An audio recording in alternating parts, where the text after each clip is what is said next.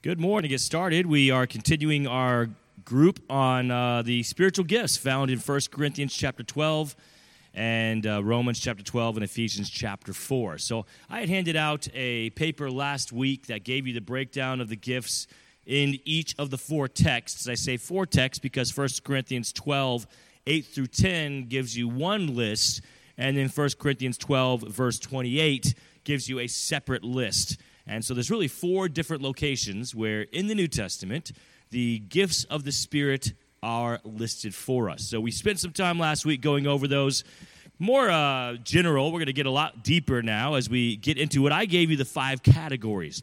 Now, if you remember, I stated the five categories are purely made by me. These are not in the Bible. Nowhere in the Bible do you find a categorization of spiritual gifts. You just find lists of them. And so I have taken the spiritual gifts and placed them in one of five categories, more just for study purposes than a theological reason. So let's start with the gifts of position that you see there at the top. In Ephesians chapter 4, verses 11 through 12, we read, "And he gave some apostles and some prophets and some evangelists and some pastors and teachers, for the perfecting of the saints, for the work of the ministry, for the edifying of the body of Christ." So we're going to talk about these apostles, prophets, evangelists, pastors, and teachers. There's a lot of confusion surrounding, I believe, at least two of them. And we're going to clear up maybe some confusion you didn't know you had about the other three. So let's talk about the hardest one, and that's the apostles. There are many churches today with many leaders in those churches who refer to themselves as apostles. And they say, hey, my name's Apostle so-and-so, and glad to meet you. And even their wives are often referred to as apostles, the husbands and wives both. You're going to find that to be quite prevalent in Pentecostal churches. It's not the only place, but definitely very much so. Now, I want you to turn to the book of Acts chapter 1. Acts chapter 1, and we're going to see verse 17. Actually, let's jump to verse 16. So the Apostle Peter stands up in verse 15 and tells everyone, hey, it says in verse 16, "Men and brethren, this scripture must needs have been fulfilled, which the Holy Ghost by the mouth of David spake before concerning Judas, which was to guide them that took Jesus. For he was numbered with us, and have obtained part of this ministry. Now this man purchased a field with the reward of iniquity, and falling headlong, he burst asunder in the midst, and all his bowels gushed out." So, of course, we're speaking of Judas, the traitor, Judas Iscariot, and his suicide. Now, if you read the Gospels, you'll find Judas hung himself. So how is it that he hung himself and then fell headlong and his bowels burst out? Well, he hung himself. No one moved his body. His body rotted, and in time, came apart from the rope. I don't know if the head and torso in some way, something happened, but as the body fell, it burst open because it was so rotten. Now, why people just let him hang there, I do not know. But that's the only conclusion that I can come to from the various texts that we see referring to Judas. And so the Apostle Peter, he stands up. By the way, this is over at least 40 days since that occasion, because Jesus had been with the apostles for 40 days, and then in Acts chapter 1, he ascended, and it seems that immediately after, Peter has this conversation, right? So, over 40 days, Judas has been gone. They finally say, we got to do something about this. We have to fill his position. And so verse 19, "It was known unto all the dwellers at Jerusalem, insomuch as that field called in their proper tongue, Asel Adama, that is to say, field of the blood. For it is written in the book of Psalms, let his habitation be desolate, and let no man dwell therein, and his bishopric, or leadership, or spiritual authority, let another take." So as Peter says, hey, Psalms prophesied that there would be an open position to be filled, that Judas would, they didn't know his name at the time, but that someone in a position of authority would be killed, would die, and his leadership should be given to someone else. And Peter says, now that we are in this moment, we know that prophecy is speaking of now. So let's fill that position. Now, before we go any further about what were the qualifications for this position, I want to give both sides to this idea of an apostle. I don't believe apostles are for today. I believe that there was originally 12. I believe that one killed himself, and I believe that David prophesied it should be given to another man. They're going to choose another man to be given the title of apostle. But there is a 13th apostle that comes along. Who is that? The Apostle Paul. And so some might have the impression that, well, if there's 12 and then 13, why can't there be 14 and 16 and 20 and 30 and 100 and so on and so forth? I don't see where God's word ever gives permission for more than 12. This was a mistake by hasty men, and Peter had some faults, and unfortunately one of them was being hasty. And Peter, in his hastiness, said, let's fill the position now. If they had just waited some months, that position would have been filled by God himself.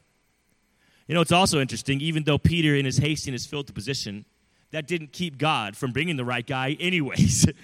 So basically, they just had an extra apostle lying around now because the apostles did not ask God. Well, you say, Pastor Russ, they did ask God. Let's see here. We're in Acts chapter 1, verse 24. And they prayed and said, Thou, Lord, which knowest the hearts of all men, show whether of these two men thou hast chosen. All right, so they did ask God, but what exactly did they ask God? They said, God, we've made a decision. Now give us your stamp of approval on which one's best. You know, God, I'm going to move. I'm going to move. You tell me which state I should move to. Here's my final two choices. You tell me which one. God, I am going to quit my job, and I have two jobs available. You tell me which job. A young teen girl, God, I love both of these boys. You tell me which one to meet, but I'm going to marry one of them, right? One of them's going to be my husband someday. You tell me which one. That's a dangerous prayer where you've already come to a place where basically God can't say no. God can only choose what you've approved of. And then you say, now, God, you take it from here. You take the final step, but I've got us to this point. A much better prayer life is God getting you to a place and then God saying, now, I've got some options for you. I'll let you choose which of these two you want. They're both good options. God says, I want you to do this. I'm going to give you a few choices. I'll let you make the final decision. But you need to include God at the beginning of the decision, not just the end, because then you can't blame God when the end of the decision goes wrong because you didn't include God through the entire process. And that's what we see with the apostles. They did not include God in the entire process. They made a decision. They were going to choose a new apostle, literally like at this moment. And then at the end, they said, all right, God, we're going to cast lots. Lots was kind of a scenario with you could say heads or tails kind of thing, right? Not exactly, obviously. There's other things involved. But basically, it's going to be heads or it's going to be tails. And then the faith of the apostles was, if it was heads, it's because God wanted it to be heads. If it was tails, because God wanted it to be tails. Now, they did not flip a coin. That was not the casting of lots. But in a sense, there was going to be an answer. And their faith was that whatever answer came, it would be of God. So they chose two men. Verse 23, Joseph, called Barsabas, surnamed Justus, and Matthias. They prayed, they cast the lots. Verse 25, we're told that he may take part of this ministry and apostleship for which Judas by transgression fell, that he might go to his own place, and they gave forth their lots, and the lot fell on Matthias. We don't hear anything else about Matthias in the rest of Scripture. We hear a lot about the Apostle Paul, the man God ordained. We don't hear about Matthias, the man men ordained. Now, it could be said, well, if they replaced Judas when he died, why wouldn't you replace Peter when he died? And why wouldn't you replace Matthew when he died and all the other apostles when they died? That could be said. I have some thoughts on that, but let's just take that to a little further. If that's the case, then how many apostles total should there be on the earth right now? Well, it should only be 12 in my opinion because Matthias is false apostle is a strong word. I would say misplaced apostle. So 12. If we were going to agree, and I don't agree with that statement, but if someone was just hard and fast like, look, you can't say in Scripture that the other apostles were not to be replaced. And I agree. The Scripture does not say don't replace the apostles. I have other reasons for why they should not be. But if that was the route someone was going to go, and if they were going to say, must be replaced, all right, then I would take them to Acts chapter 1. I would say, all right, there should only be 12. 13 at the most if you want to include Matthias. And then, who's the ones appointing the apostles? the apostles. Now, is that the right way? No, it should be God. We find that with the Apostle Paul. So then, God should appoint the apostle, and it should make it very clear, like he did with the Apostle Paul, and like he did with the original 12. Will you follow me? I'll make you fishers of men. Well, God can't make it clear today like he did with the original 12 because he's no longer here. Well, then make it clear like he did with the Apostle Paul, road to Damascus kind of scenario. If you don't have one of those, you're not an apostle. That's in my opinion. But even if they said, no, that time's done, apostles approve apostles. Well, it didn't go so well for Matthias. We don't hear about him ever again. But even if that was the case, we're still down to only 12 at any given time on earth. Sue. That's not in Scripture. Not in Scripture.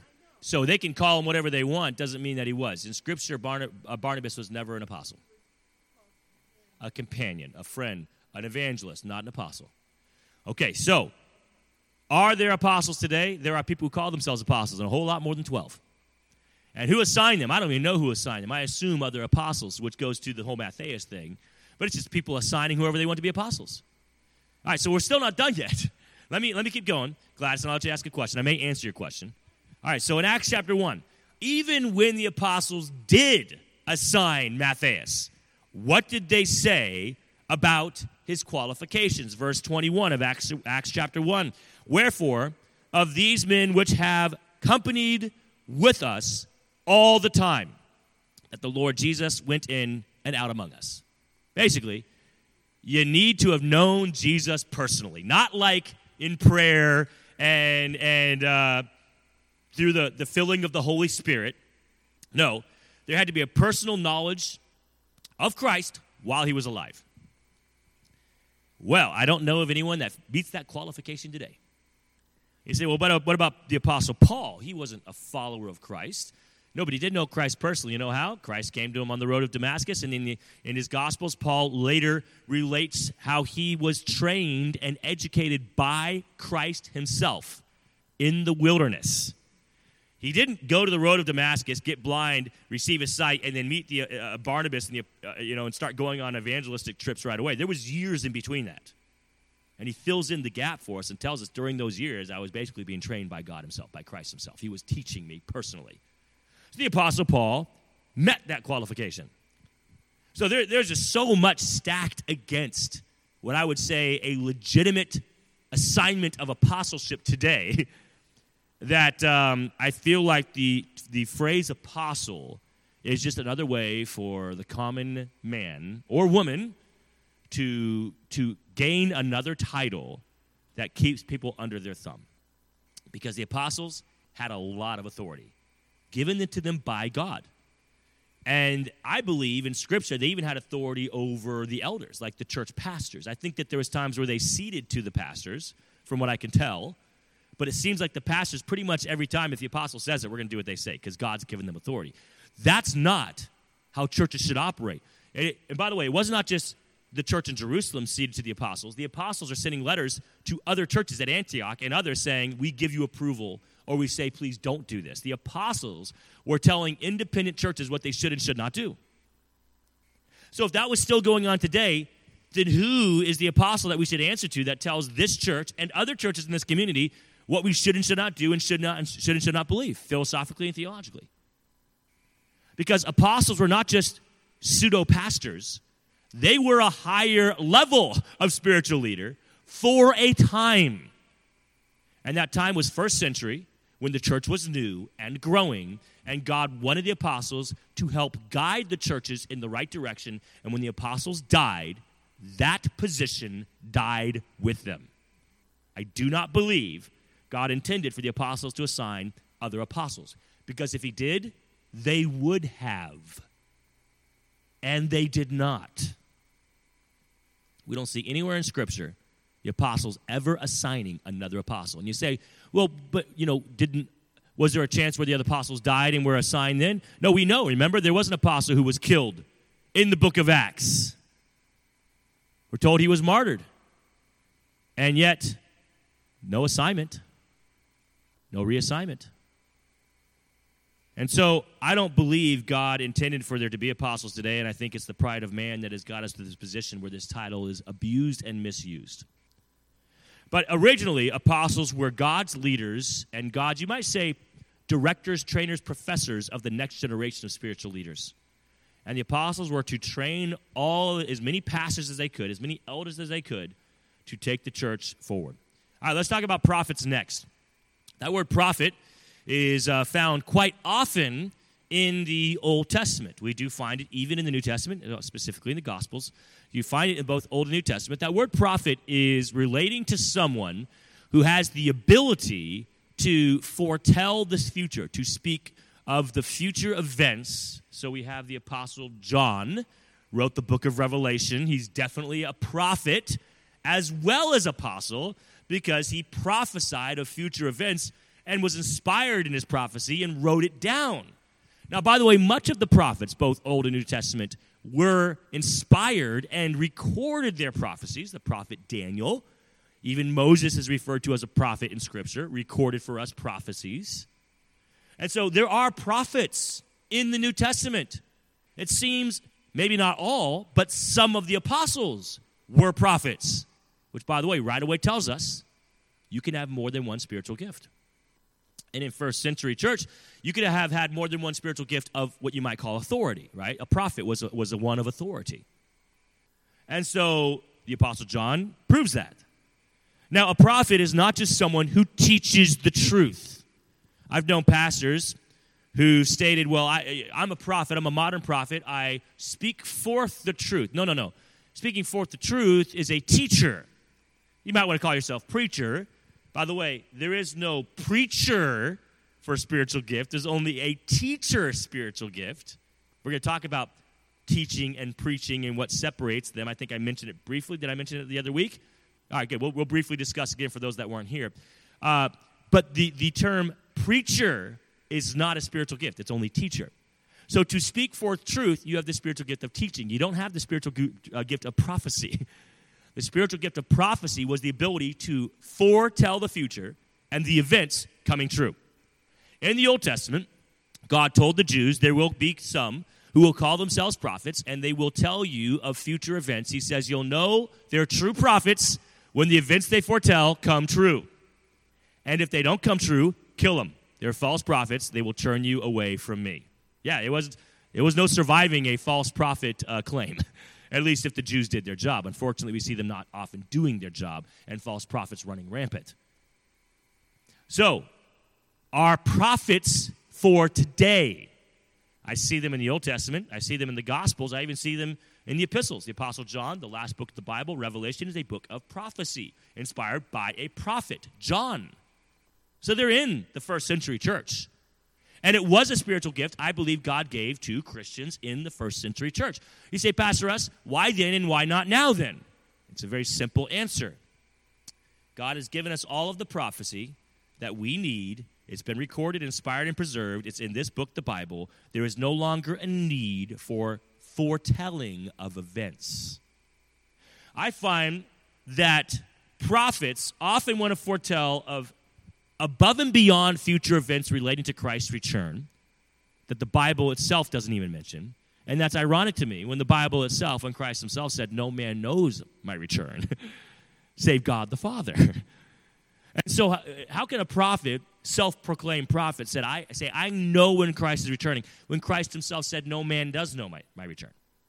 We can guess. We can look at prophecy and say, it seems to be close. And we could say that honestly. You know who else said that? The apostles back first century. They also said it was close. They said it was imminent. Christians have been thinking Christ would return at any moment for 2,000 years. Think of this. Christ descends. His followers, including the apostles, 100 plus on that hilltop, looking up, staying there looking, what? For him to return right away. They literally thought he would go and come right back down. The angel had to arrive and say, he's not coming back today, all right? Go and do what he's asked you to do. He's not returning today. They literally thought he would be gone for less than a day. So the fact that you and I think that Christ could return at any time is nothing new, and we're not prophets for thinking that. A prophet is someone who's been given truth above and beyond their logic and reasoning that they foretell that comes true. And I do not see that in anyone today. Here's what I do see. I see wisdom. I see people seeing things about other people saying, you know what, that person's making bad choices. They're self-destructing. I know where that's going to end. They're going to leave the church. They're going to divorce their family, abandon their kids, and everything they say happens. That doesn't mean you're a prophet. It means you're smart. It means you're intuitive. It means you have wisdom about the nature of man. And you know what I find? A lot of people who call themselves self-proclaimed prophets are just really good at reading people. And by the way, even the fake cultish, tarot card readers, they're just really good at reading people. They get basic amounts of information from you. They give general statements or even specific statements the more information they have. And they tell you what is most likely to happen. Doesn't mean it's a prophecy. So I do not believe God gives the gift of prophet today either. So if God doesn't give the gift of apostle, and if God doesn't give the gift of prophecy, what other gifts are also not available today? We'll get into those at another time. We're not going to get into them this morning, but I do believe there are others that are not given today. So let's talk about some of these positions of authority that are still for today. And the first one that we have here that I believe is for today, we're again in Ephesians chapter 4, verse 11, if you want to see that list, is evangelist. Now, that word evangelist is used today differently than it was used in the first century. The word evangelist today is used in reference to a man who travels from church to church and preaches there for 3 days or a week, leaves and goes to another church and does that 48 to 52 weeks out of the year, traveling and evangelizing. And they often refer to themselves as basically just gospel givers. Much of their revival services are centered on salvation, the gospel, Christ, sin, and that's all. These are all good truths. I have no problem with that. I do not see that in Scripture. What I do see is the gift of evangelism is given, and I believe the Apostle Paul had the gift of evangelism. And the Apostle Paul went to a church, planted the church. If the church was already planted, he helped train them literally there for sometimes over a year. He was a church planter. He was a church grower. He was a church sustainer. When I say grower, of course, God's the one growing the church, but he's the one doing the work of God, so God will grow the church. An evangelist, I think, is less of the position we think today in our 21st century because we've been conditioned by pastors and churches of old that an itinerant traveling preacher is an evangelist. No, he's not. An evangelist is a missionary. I am fully convinced of that. We say Paul's missionary journeys. Well, the word missionaries, not in the Bible. You know what it is? Evangelism. Paul's evangelistic journeys would be the biblical term. Now, I'm not here to split hairs. You know what I mean. I know what you mean when we say his missionary journeys. But biblically, evangelist is a missionary. There is no missionary in the Bible, and there is no 21st century style of evangelism in the Bible. There is men, Barnabas, Paul, Titus, Silas, others, they're traveling and they're going to places and they're staying there. And either staying there as a permanent pastor, like we find with Timothy, who's, I think, evangelist at first with Paul, right? And then he eventually plants roots and remains as a pastor. And that is, by the way, another gift of the Spirit. Again, not preacher, but pastor. And so could it be that someone like Timothy had both gifts of evangelism and pastor, and then was an evangelist first and was a pastor second? Could be. I think what's more likely is that sometimes we do things we're not gifted in, but we do them because we love God. And then God eventually brings us to a place where we're working in our actual gift.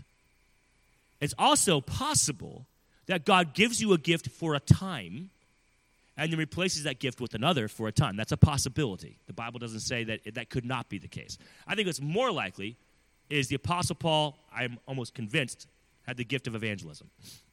I just see his heart. I see what he writes, what he does, and it just screams evangelism.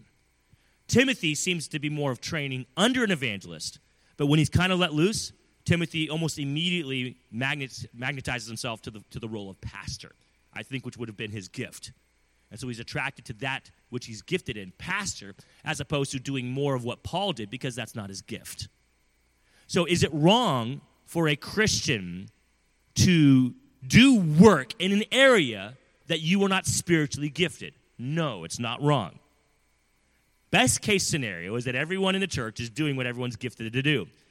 But with humanity and other issues going on, best case scenario doesn't always work out.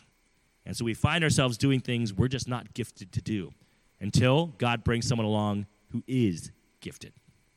So the gift of evangelist, I believe, is not just the heart to see people saved, but the ability to make the gospel presentation clear, to respond to difficult questions and have difficult conversations so people can see Christ in a way they've not seen him before. But it's above and beyond that. It's more than just being able to give the gospel. I think it's the ability to actually train someone to be strong in the gospel themselves, which is what we find Paul doing. Leading people to the Lord, starting churches, and then training them.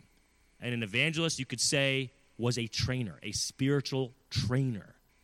And that takes a gift.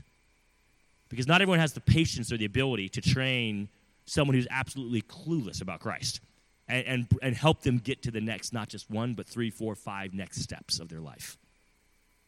Basically train them to be able to train others. And so I don't see someone being able to accomplish that in 1 week of itinerant traveling preaching. They're not training anyone to be an evangelist. They are essentially preaching convicting truth and then leaving.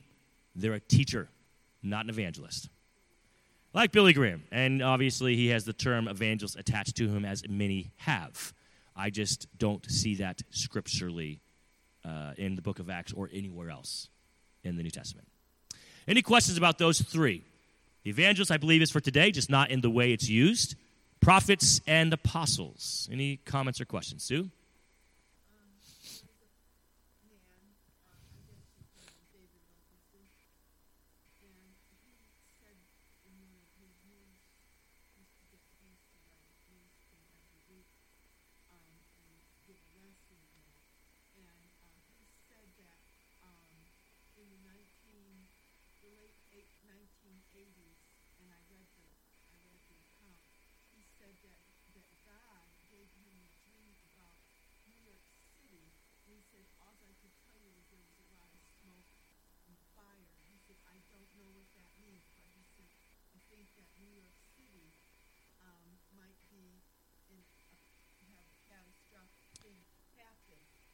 Yeah.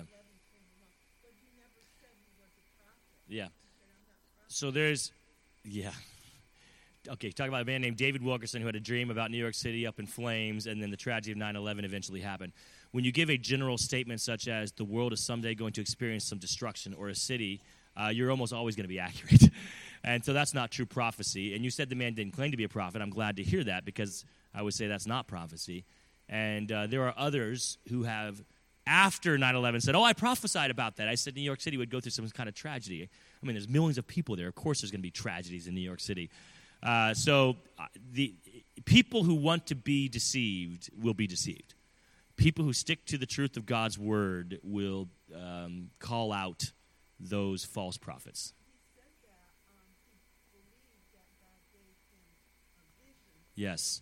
All right, so let's talk about this idea of a vision, because that is often how it's used today. People will say, I've had a vision. Even those who don't claim to be prophets say, I have a vision, often attached to a dream. Well, then, if you really want to be that adamant about it, if it doesn't come true, in the Old Testament, you'd be killed. And in the New Testament, we're not going to kill you, but I would definitely say that would necessitate losing your membership at a church. If you're going to call yourself a prophet and you're a false one, it comes to find out you're a false prophet, then you should not be an active member, especially not an active teacher with God's people. Now, here's the thing. They would say, well, I don't know when this could happen. It could be after my lifetime. Well, then, you know what? Don't even bother. We're not. Give me some more specifics. Otherwise, there's no way to know if you're a prophet or not, and we're not going to give you that title or believe you unless you can prove in your lifetime, sooner than later, that what you say is true and you know what you're talking about. This idea of visions of what could happen in the future, oohs and ahs, naive new believers often, because they think that God has put his hand of blessing on you. And it's just people manipulating others. Yes, Gladys.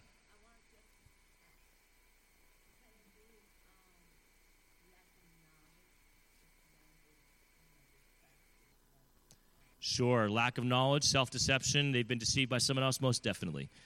But a lack of knowledge is your own fault. When you literally have the entire Bible available to you, and you choose not to search the Scriptures, but just listen to what some other person told you about the Bible and go with it, then if you're ignorant, you have only yourself to blame. And there are a lot of ignorant teachers who have not done their own research. They only believe what they've been told. That's not true study of Scripture. That's disciples of men. And Christ said about those Pharisees who made disciples, he said, when you're done making disciples, you made them twice the followers of the devil than yourselves. Because essentially, to me, these Pharisees train people to say, listen to me, don't read the Old Testament text. And so these disciples are closer to Satan and further from the Bible because they're not encouraged to read the Bible or study it for themselves. There's a lot of churches where the pastor will not encourage you to read the Bible. They will discourage you. They'll just say, I'll tell you what you need to know. Whether outright or alluded to, I'll give you the answers you need. Don't study it for yourself because you're not smart enough to find out what you're reading when you do read it. It's very Catholic, the idea that the common man cannot understand Scripture. Well, if you read Scripture, you'd know the common man who is saved has the uncommon filling of the Holy Spirit to balance out the commonness of our souls, and the Holy Spirit will teach us. So any spiritual leader that would say a Christian does not have the ability to learn on their own themselves is a liar and a deceiver, or they don't know the Scripture themselves because the Bible says the opposite of that. Does God give teachers? Yes. Are teachers helpful? Yes. Are teachers necessary to learn? No. The Holy Spirit is our first teacher. Yes, Sarah.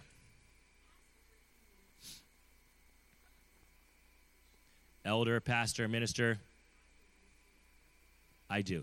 So we're going to get to pastor. Let's just get there now. Pastor's the next one. So turn to 1 Timothy chapter 3. As I said, there was 2 that you knew there's some confusion surrounding, and 3 you probably didn't know. And now we're in the 3 you probably didn't know, and I hopefully cleared up confusion around evangelists you probably didn't know you were confused about. Let's clear up some definitions and theology around pastor that maybe you didn't know you were confused about. So 1 Timothy chapter 3. This is a very common text, of course. This is a true saying. Verse 1, if a man desire the office of a bishop, he desires a good work. That word bishop in today's 21st century is used heavily by the Catholics, and so almost every other religion stays away from it, unless they are a religion who came out of Catholicism and still likes the pomp and circumstance that Catholicism had. They'll keep it. But Baptists and others, they don't like the idea of bishop because it's too closely attached to Catholics. But it is a scriptural term. There is nothing wrong with calling a spiritual leader bishop. You would not be theologically wrong or false for saying, Bishop Smith, Bishop Russ, how are you doing today? I'd raise my eyebrow and say, you could just call me Russ. You don't have to call me Bishop. I would literally tell you that, but you wouldn't be wrong for telling me that. I would just feel awkward, and I'll tell you why, because as with many words, that one has been misused and abused, twisted, and the 21st century use of the word, I believe, is so far from the original use that I'm not interested in having it attached to my name. But if we were to understand the original word bishop and use it properly, it could be used just as effectively and endearing as the word pastor. Now, the word pastor is the English, you might say, equivalent of the word shepherd. And so when you call me Pastor Russ, you're basically calling me Shepherd Russ. Now, you may not know that. You may not understand the significance of the word attached to pastor. Maybe it's been mentioned to you, but you never thought about it. Consider this. How do you feel about calling me Shepherd Russ? Does it seem a little odd to you? Shepherd Russ? Well, if I'm the shepherd, who's the sheep? Well, you're the sheep. And a lot of pastors have a lot to say about that. And I've heard it said it's the pastor's job to shear the sheep. And that concerns me greatly. Shearing, having the idea of, shaving off their hair, because if a sheep's hair keeps growing, it could get overheated and get attacked by animals, and the wolves could chase it down because it can't move. So the pastor's job is to shear that excess hair off the sheep so the sheep can be spry and move quicker and not overheat in the dead of summer. I don't see in Scripture where the Bible says shear the sheep. It says teach the sheep, feed the sheep. And so there are different types of shepherds, just as there are different types of parents and different types of bosses and different types of pastors, unfortunately. And there are those who think their job is to shear the sheep, and there are those who think it's their job to care for the sheep. Now, having said that, if you are the sheep and I am the shepherd, you don't belong to me.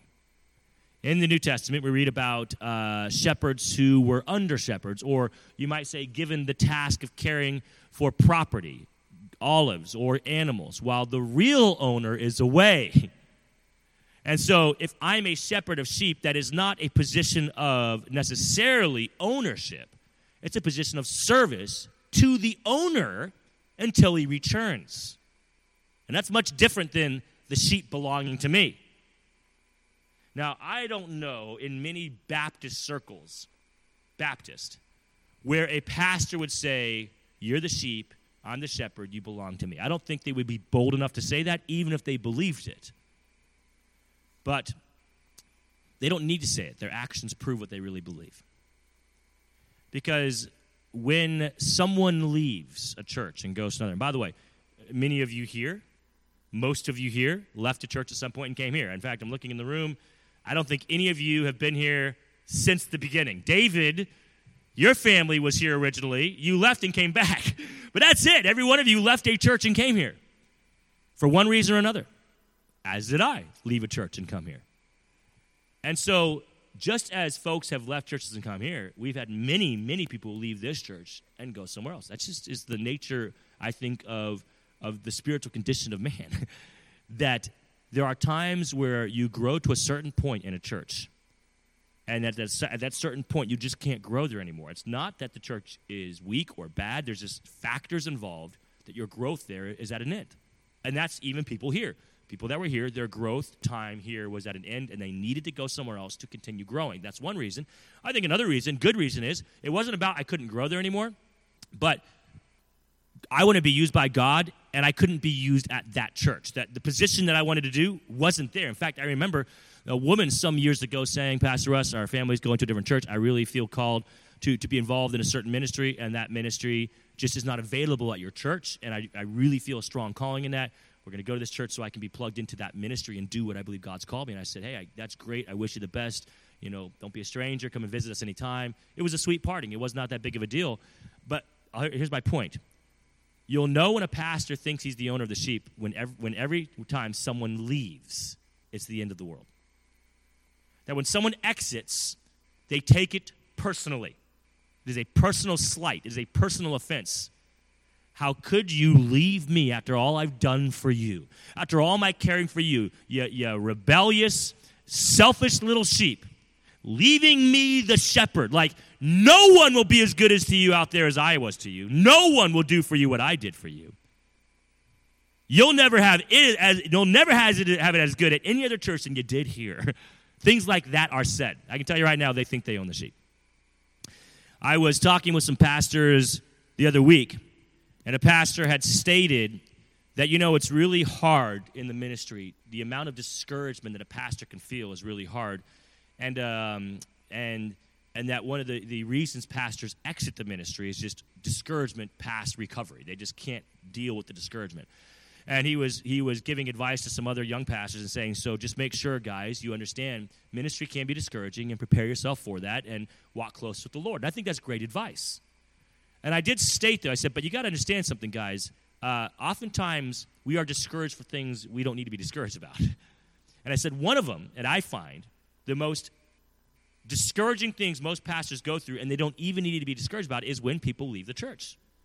And I say pastors, when people leave the church, they take it personal, and they just get overly depressed every time someone leaves.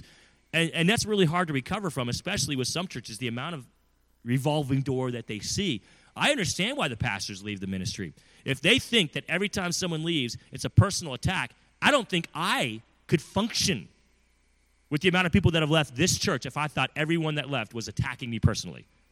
I'd be overwhelmed with grief.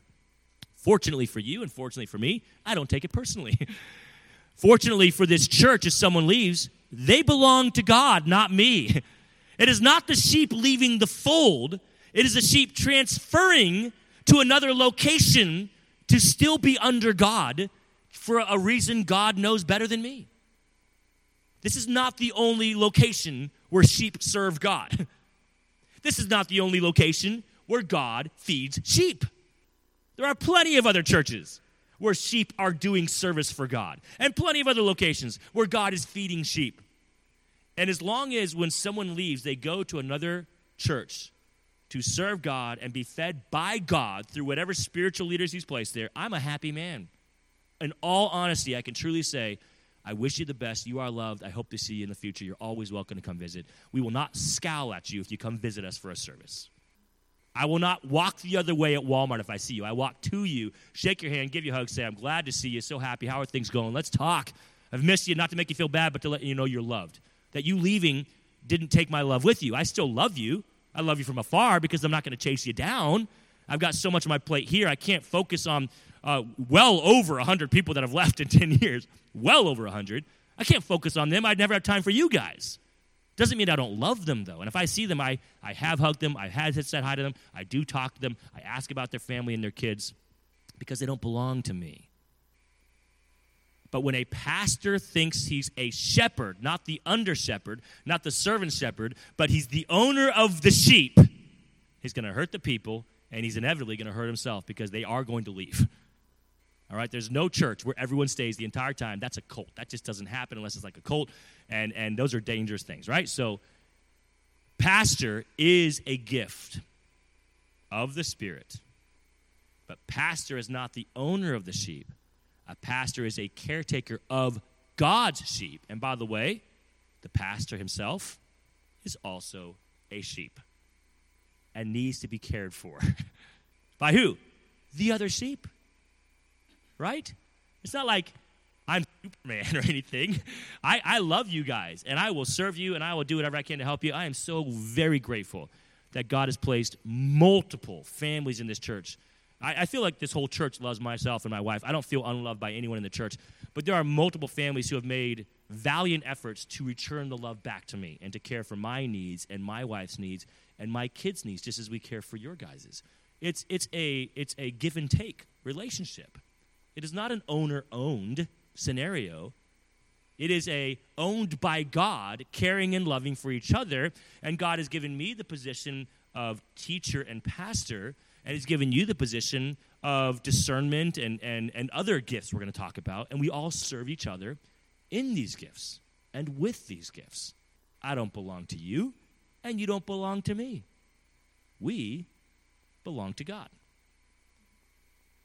Hopefully, you have a better, deeper understanding. We're going to pick up with Pastor. I'm still not done with Pastor because 1 Timothy 3 has a lot to say. We'll pick up with Pastor next Sunday and continue on to that phrase teacher, talking about the difference between pastors and teachers and the difference between teachers and preachers. We'll have that conversation again. Thank you so much for joining us today. I'll see you next Sunday.